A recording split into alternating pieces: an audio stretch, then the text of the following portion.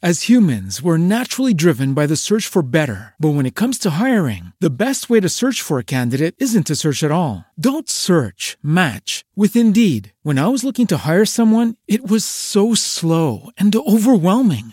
I wish I had used Indeed. If you need to hire, you need Indeed. Indeed is your matching and hiring platform with over 350 million global monthly visitors, according to Indeed data, and a matching engine that helps you find quality candidates fast. Ditch the busy work. Use Indeed for scheduling, screening, and messaging so you can connect with candidates faster. And Indeed doesn't just help you hire faster. 93% of employers agree Indeed delivers the highest quality matches compared to other job sites, according to a recent Indeed survey. And listeners of this show will get a $75 sponsored job credit to get your jobs more visibility at Indeed.com/podcast. That's Indeed.com/podcast. Terms and conditions apply.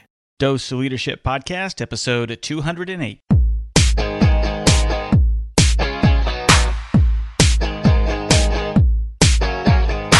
Welcome to another episode of the Dose of Leadership Podcast, the show that brings you inspiring and educational interviews with today's most relevant and motivating leaders. Each episode is dedicated to highlight real-life leadership and influence experts who dedicate their lives to the pursuit of the truth, common sense, and courageous leadership. And now, here's your host, Richard Ryerson. Hello, welcome to Dose of Leadership. Richard Ryerson here. So happy you're tuning into the show. This is the show where we talk about leadership. We bring on experts, people all over the world, from CEOs to business leaders, entrepreneurs, thought leaders, faith-based leaders, military leaders, you name it. People just like you and I who are trying to become better leaders. We talk about common sense leadership, because it drives me crazy how we think leadership is all about the charismatic individual. We think we have to be so technically proficient in some task or some talent to become a great leader, and the reality is it's all about adding value to somebody else's life. It's about getting the culture right, both personally, both in the organizations you're at, and leadership is at the heart of it. It's central to it. It's central to every aspect of our lives, so it's in all of our interests to learn how to become better leaders. That's what this show is dedicated to do. If you like what you hear on Dose of Leadership, and again, if you're a fan of the show, and if you haven't done so already, please take the time to subscribe to this podcast. If you've got a mobile device, you can subscribe to it and take it on the go and listen to it whenever you want.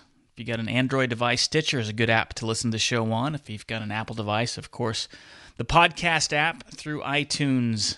It's all free. You can listen to it there. But again, subscribing, rating, and reviewing this show does so much for the visibility.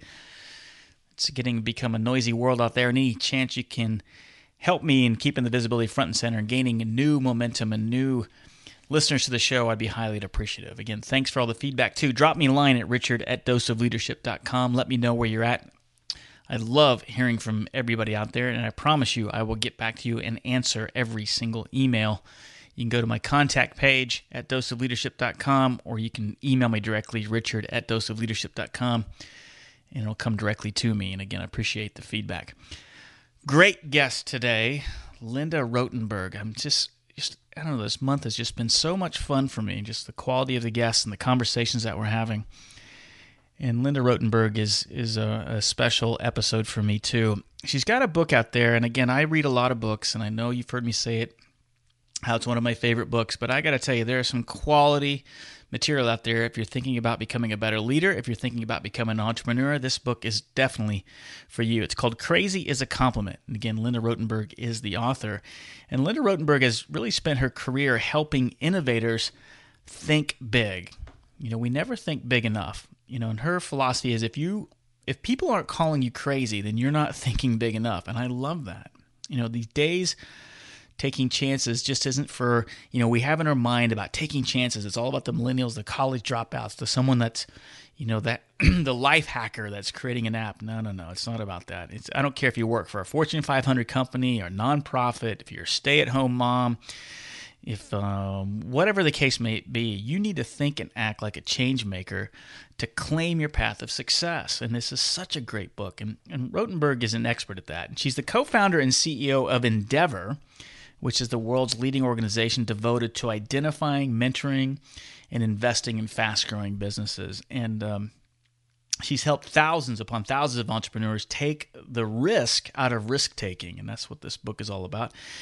Now, Rotenberg, she draws on her own unique experience. She's got a great story, and to show how all of us can take manageable steps to achieve our dreams. It is one of the best.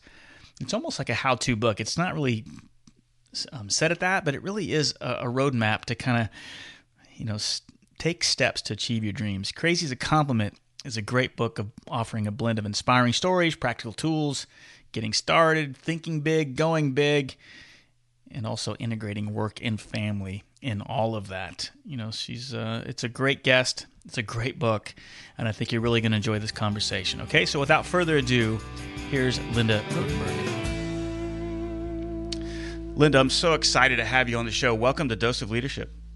Great to be here. I absolutely love this book, Crazy is a Compliment.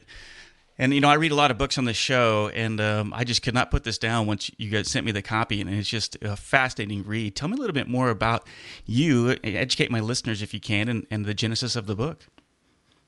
Sure. Well, I grew up just outside of Boston and had a traditional upbringing. My dad has worked as an attorney his whole life. My mom ended up staying home to raise 3 kids, and my parents are incredibly loving, and they've always been incredibly risk averse. And so a little bit of this kind of rubbed off on me, and I went straight through from college to law school, and got to law school and realized I had no interest in practicing law, and had an opportunity to go to Latin America for a little while, was in Chile and then Argentina, fell in love with the culture there, started learning tango and following soccer teams, football teams in Buenos Aires, and eventually started looking around and realizing that this was now the mid-90s and how strange it was that all the young people I was meeting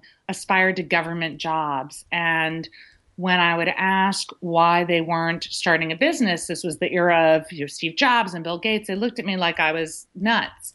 And this really hit home when one day I was late for a meeting and was in a taxi cab and learned that my driver had an engineering degree. Right. So I asked him, I said, well, excuse me, but what are you doing driving a cab? And he looked at me and said, well, what else would I be doing? Neither the government nor the few large corporations have any use for my skills.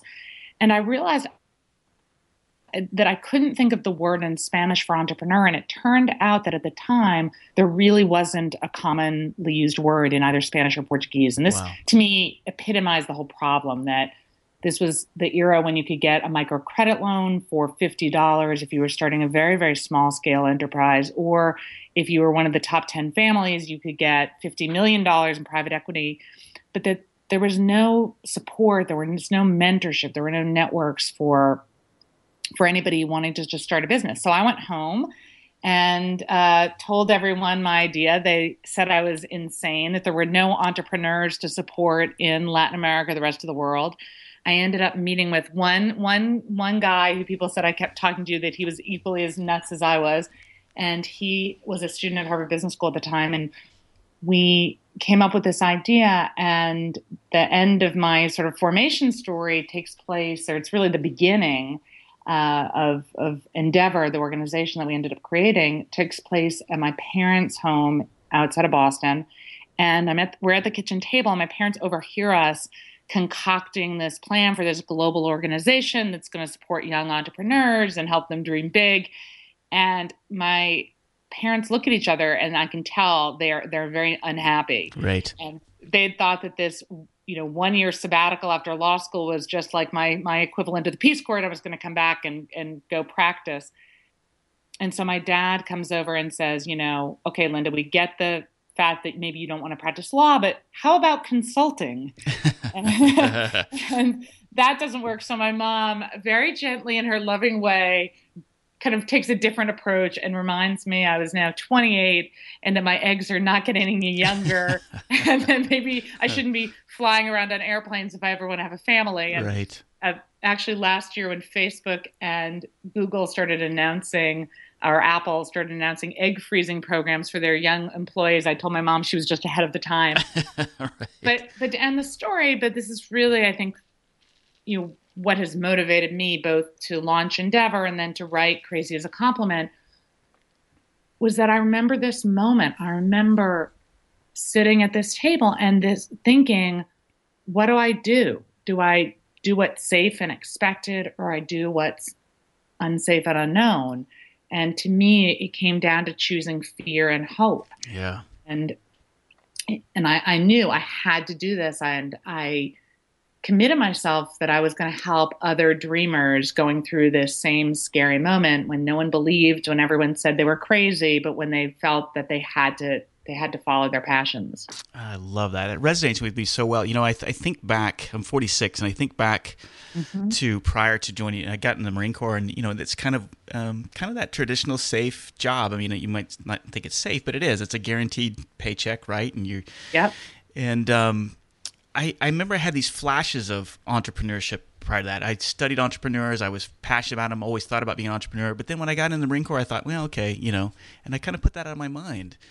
And I think back, and after reading your story and hearing that again, I think back to all those moments where people said, well, why don't you just do the safe thing? That's crazy.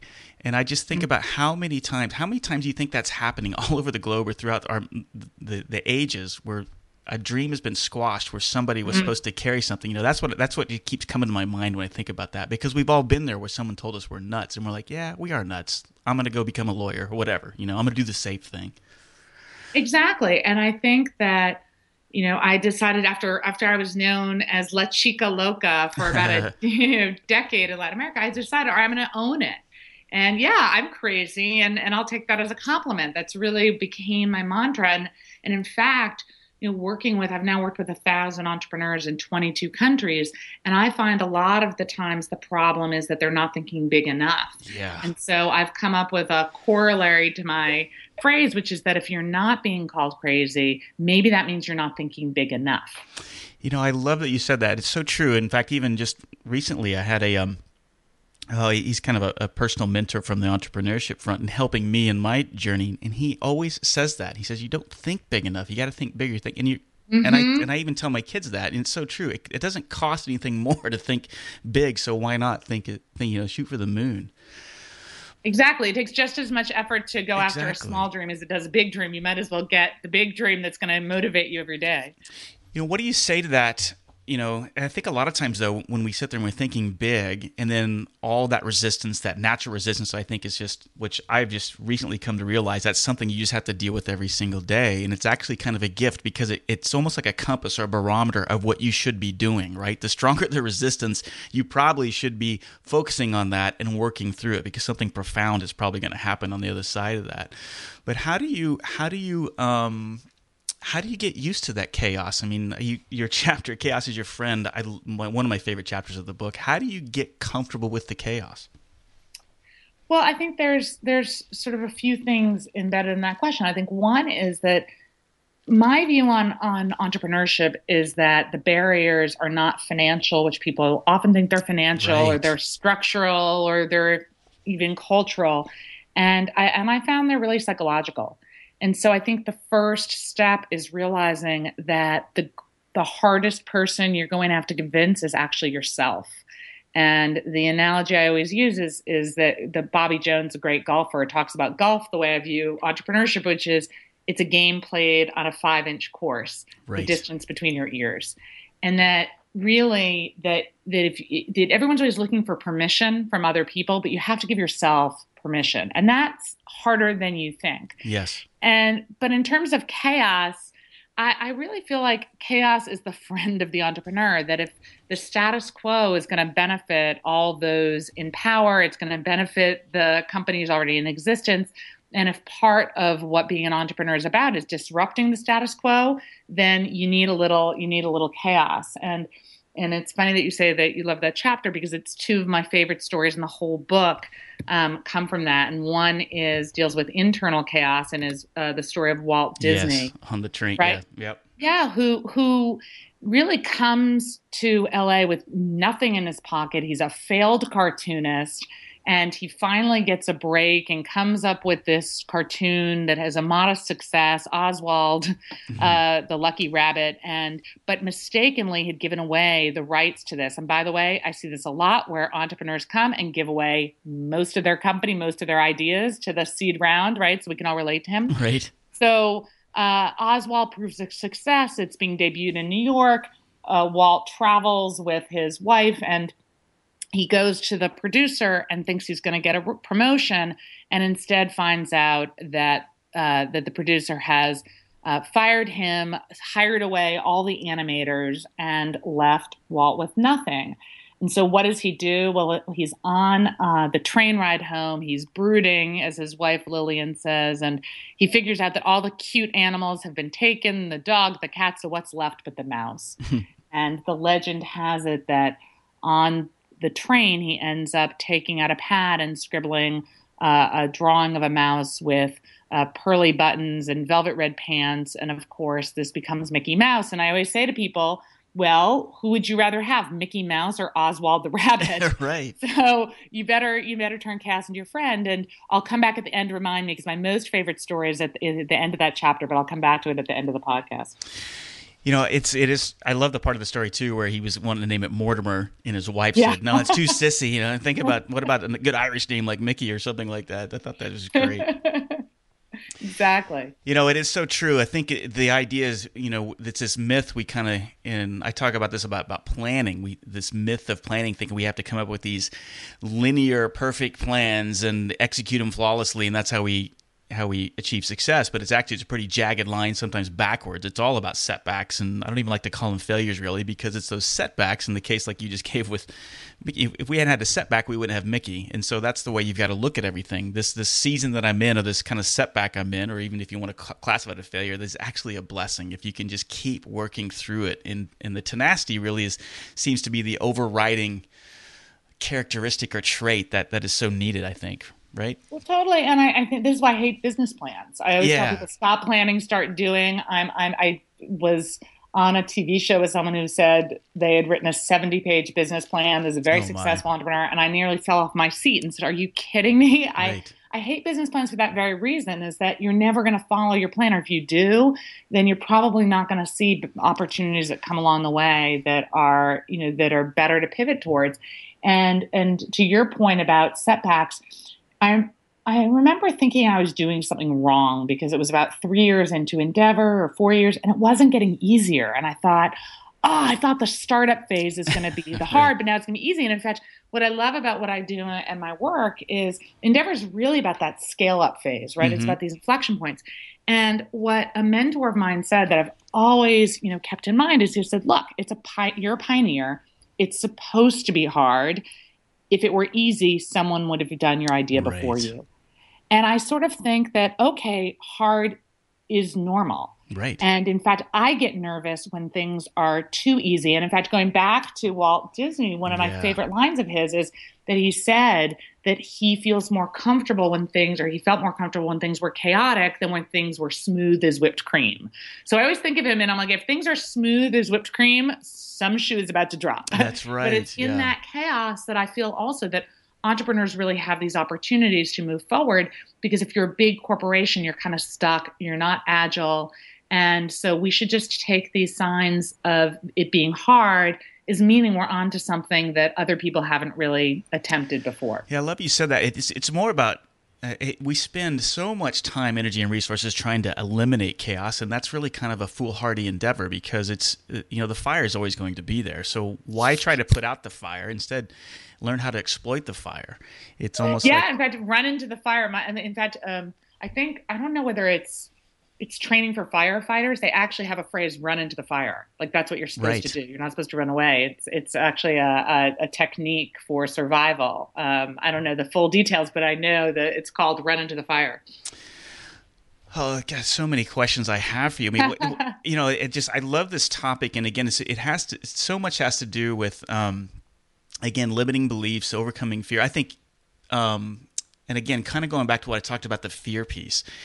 Do you use fear as a compass and a barometer? I'm like, yes, if this is really making my stomach tight and my throat clamp up, I need to focus on this. Do you kind of subscribe to that theory? Well,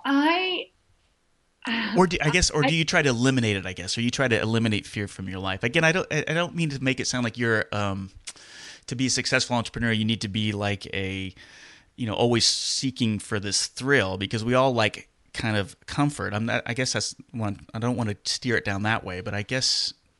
But I think that you're exactly right. Like, on the one hand, I realize that when things are chaotic, like that's when you kind of take a breath, and that's your opportunity. And whether that chaos is of your own doing, right? Whether the problem, right. But on the other hand, to your point, and I write about this in Crazy Compliment as well, is that our notion of risk taking in entrepreneurship is all wrong, and that what we imagine entrepreneurs to be, and why there is so much fear, is people feel like they're these swashbuckling daredevils who bet the farm and go all in. And when I was studying not just my own entrepreneurs, but stories of entrepreneurs that we've all kind of heard of, I was intrigued by actually how much the best entrepreneurs are risk minimizers, not risk maximizers. Right. So start with the first thing I hear a lot is, oh my God, well, I'm going to have to mortgage my house. I can't do this. I'm going to, I don't want to bankrupt my family. Well, most entrepreneurs don't bet the farm. It turns out that half the Inc. 500 companies, so half the fastest growing companies today, started with $5,000 or less.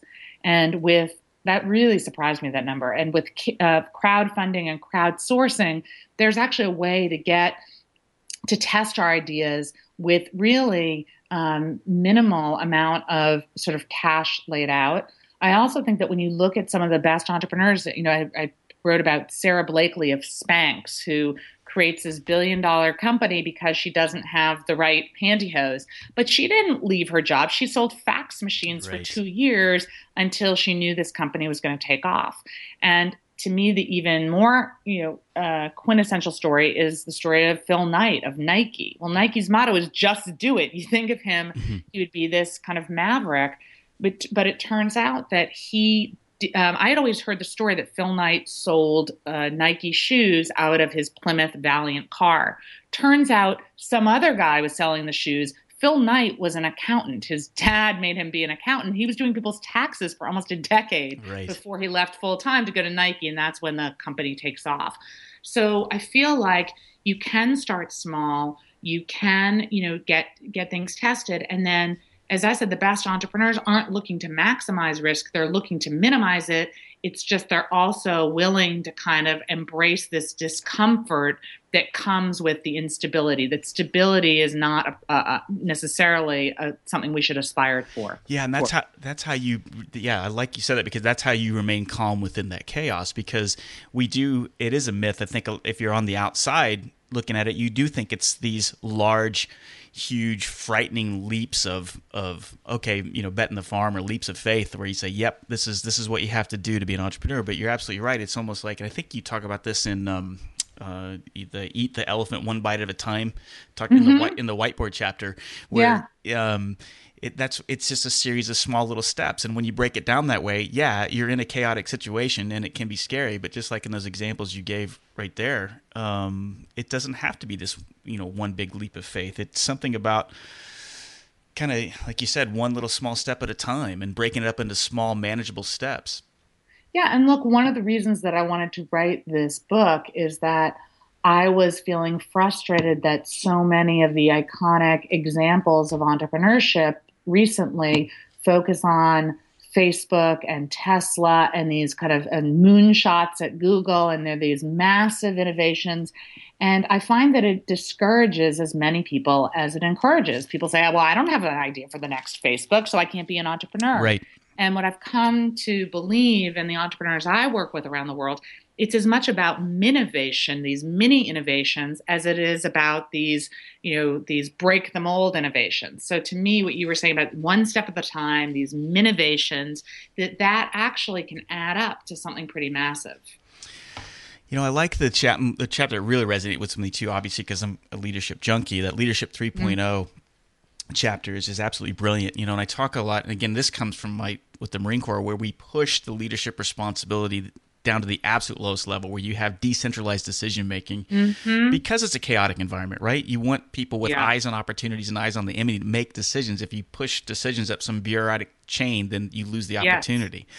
And I've had quite a few entrepreneurs on the show, and we've talked about that. And I've asked them, do you consider themselves a leader? So I think it's very refreshing that you put this in there, because at some point you had a moment in your period where you're like, oh my gosh, I got to be a leader too, kind of, right? Tell me about that.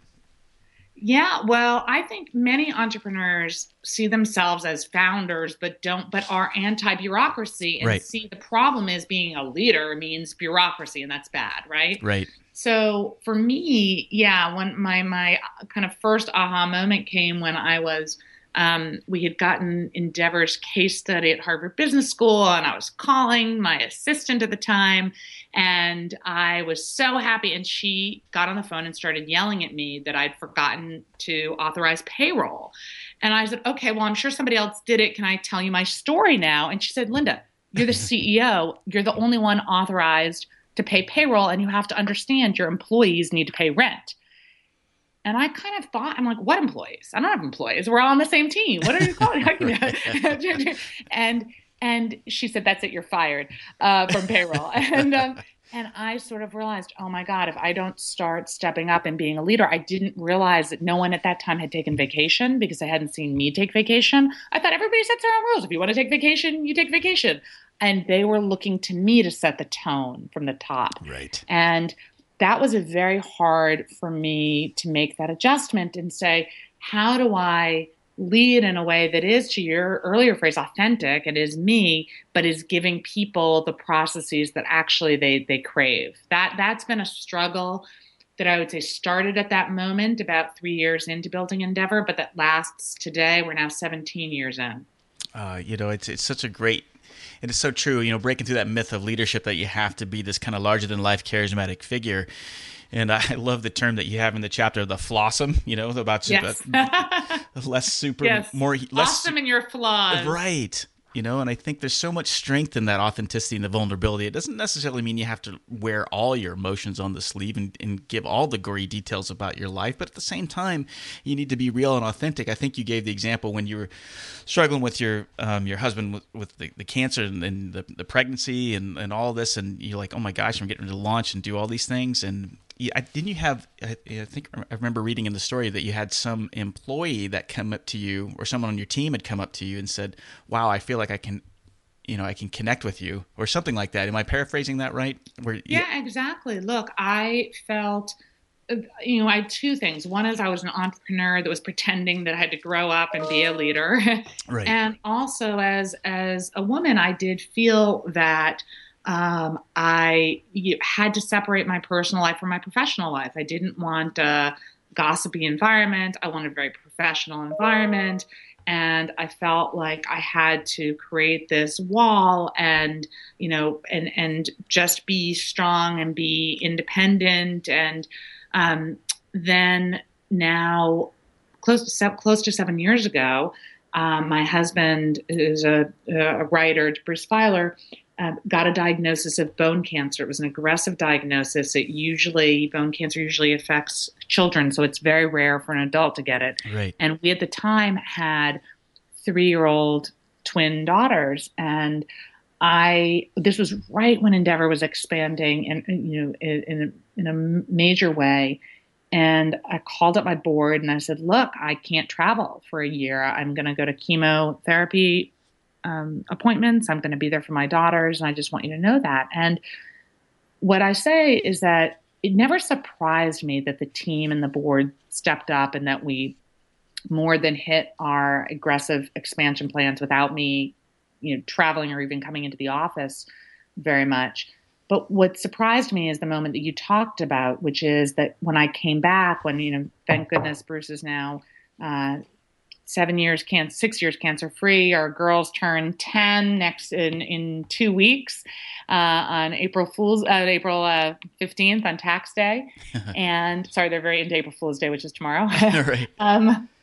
But when I came back full time, at that point, people were interested in knowing how Bruce was doing, how the girls were doing. And I didn't want to hide it. So I just opened up naturally. And that moment that you said that actually 2 of my young employees came up to me and pulled me aside and said, look, Linda, we always admired you, but we thought you were superhuman.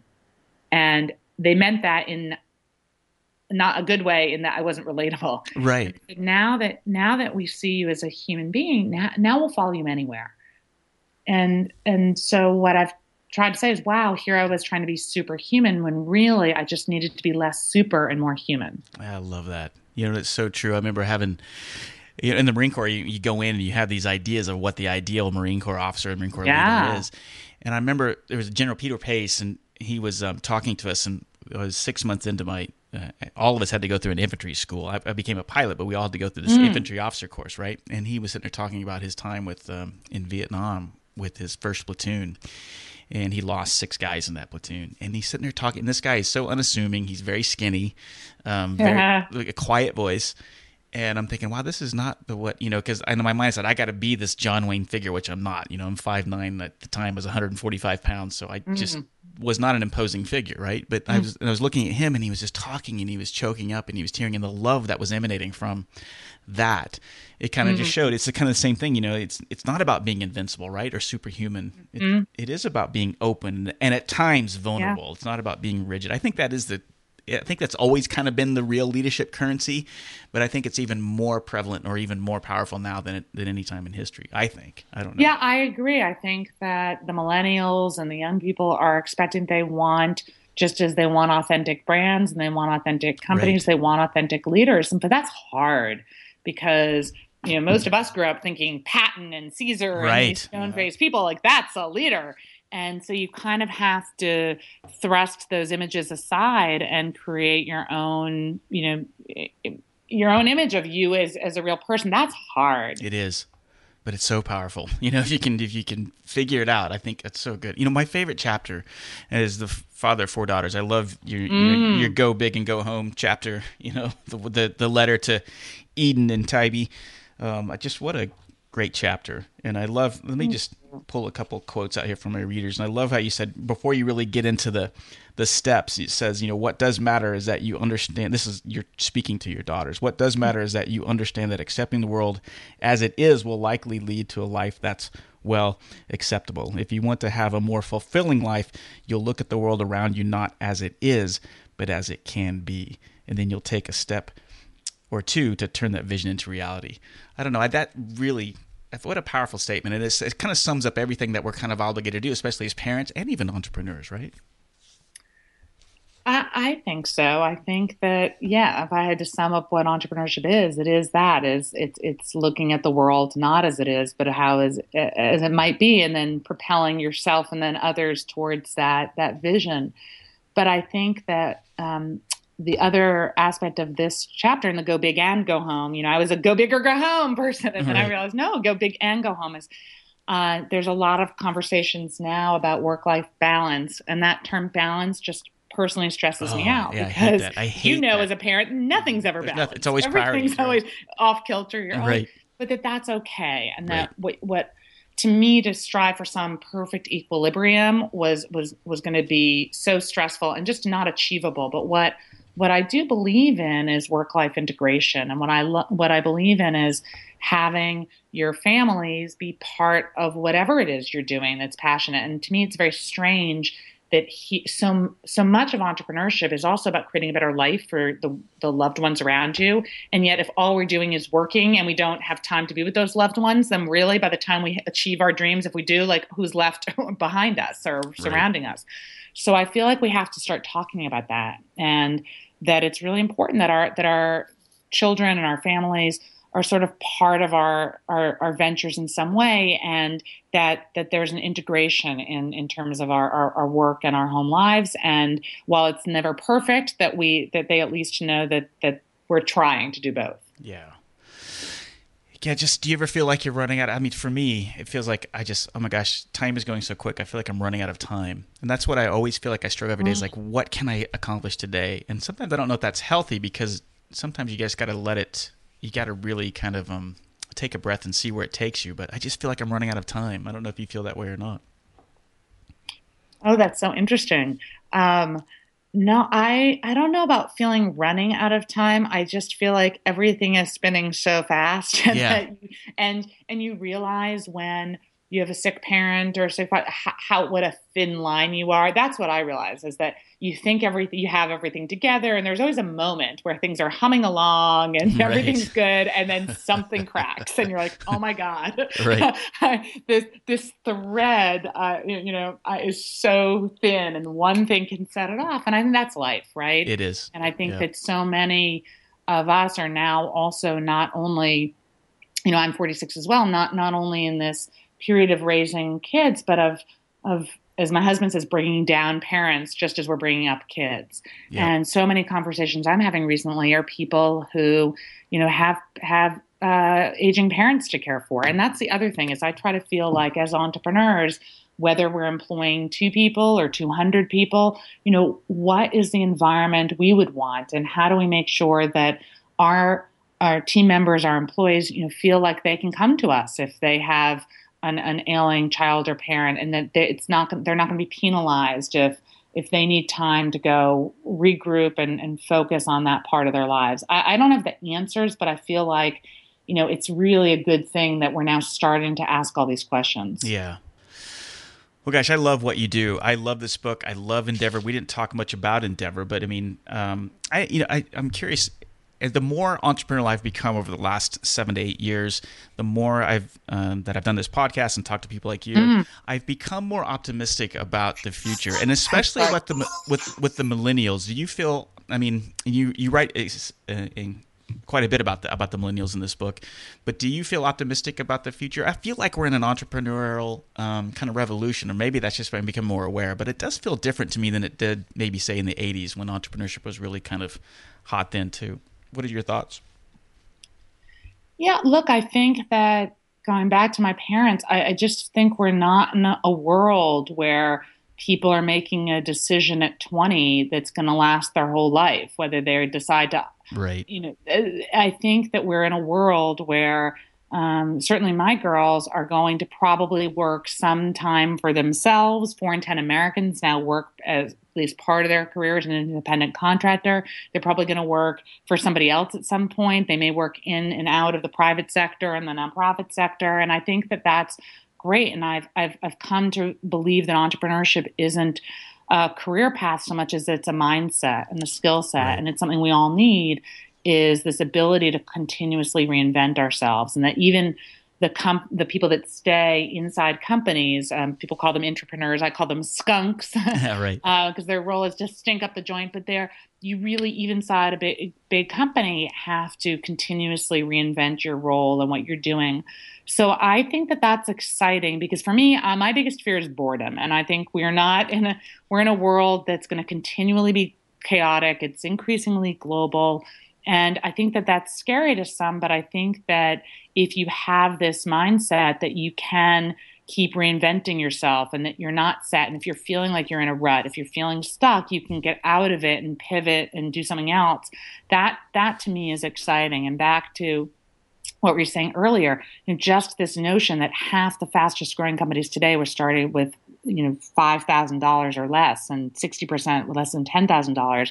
And you think of how crowdfunding and crowdsourcing is really still in its infancy, that it doesn't take that much to get an idea off the ground anymore, that you can do things, that aren't necessarily making your lifetime decision. I remember when I was coming out of school, and if you didn't stay in a place 5 years, that was terrible right. on your resume. Right. Now people look at, my friend Reid Hoffman writes about tours of duty, and the millennials are thinking of their career in like 3-year chunks. And I think to me, that's kind of exciting that we can each think of our lives in kind of 3-year chunks. And so many people I know at my kids' school, took some time off but are now thinking of doing something else, or they lost their job and now they're thinking, well, do I get another job, or do I take that passion of mine and try to make it something that's economically viable as well? Well said. Well, gosh, Crazy is a Compliment is the book. I highly recommend it to everybody out there. It's probably one of the best reads I've had. And I read a lot of books on the show, good job on this. I mean, just fantastic work. I love it. And how can people get... Congratulations on the podcast and on your own entrepreneurial venture and on raising 4 daughters. How old are they? What age ranges? Yeah, so my oldest is a senior this year. She's graduating, heading into college in the fall. Wow. So she'll be 18 in May. I just had one that turned 16 a couple weeks ago, and then I've got a 12-year-old just turned last week, and then a 10-year-old in December. So it's chaotic. And I got okay. Well, we need a separate podcast on parenting teenage girls. Yes. Oh my gosh. Girls are about to enter their double-digit years, and I'm terrified of what's to come. Yeah, it's crazy, But I mean, I think I know that 10. I tell you, the 10 to 12 is you'll start to. It's different. It's weird. I mean, it's weird to see how my wife, when they got in that 10 to 12, they became closer to me. And then as they've gotten older, coming closer out of the nest, they get closer to my wife. And I think that's natural. I don't know. I mean, it just seems it's I don't know. I don't know what it's like to raise boys, so I don't know. I'm outnumbered here. Yeah, my husband calls himself a holly. A holly is a tree with these red berries, and there's one male surrounded by all these females. So you are a holly as well. I love that. How can people get in touch with you? I'm on LinkedIn. Twitter is at Linda Rotenberg. So feel free to reach me there. There, Endeavor.org and lindarotenberg.org.com are my websites if you want to learn more. Very good. I'll have links to and all. Crazy is a Compliment. Yes, they can Crazy. Go read and I look forward to hearing people's feedback. Thank you for yours. Yes, I think it should be mandatory reading. Even if you don't consider yourself an entrepreneur, or if you're even thinking about it, I think this is the book you need to get because it'll change your mindset. And anyway, it speaks well to a lot of the stuff we talk about on the show. Thanks for coming on the show, Linda. I really, it's a blessing to have met you. Well, thank you. I really enjoyed talking to you. Richard invites you to become a part of the Dose of Leadership community. Visit doseofleadership.com and sign up to receive his free Common Sense Leadership ebook, a guide that highlights how all of us can learn to become calm, confident, consistent, and courageous in all aspects of our lives. Richard is also available as a speaker for your next event.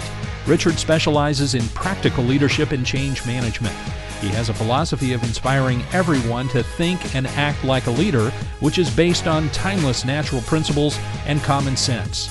You can get more info by visiting doseofleadership.com.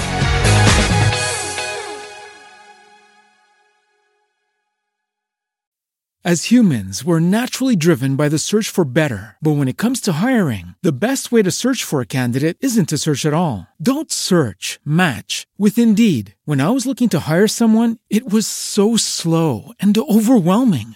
I wish I had used Indeed. If you need to hire, you need Indeed. Indeed is your matching and hiring platform with over 350 million global monthly visitors, according to Indeed data, and a matching engine that helps you find quality candidates fast. Ditch the busy work. Use Indeed for scheduling, screening, and messaging so you can connect with candidates faster. And Indeed doesn't just help you hire faster. 93% of employers agree Indeed delivers the highest quality matches compared to other job sites, according to a recent Indeed survey. And listeners of this show will get a $75 sponsored job credit to get your jobs more visibility at Indeed.com/podcast. That's Indeed.com/podcast. Terms and conditions apply.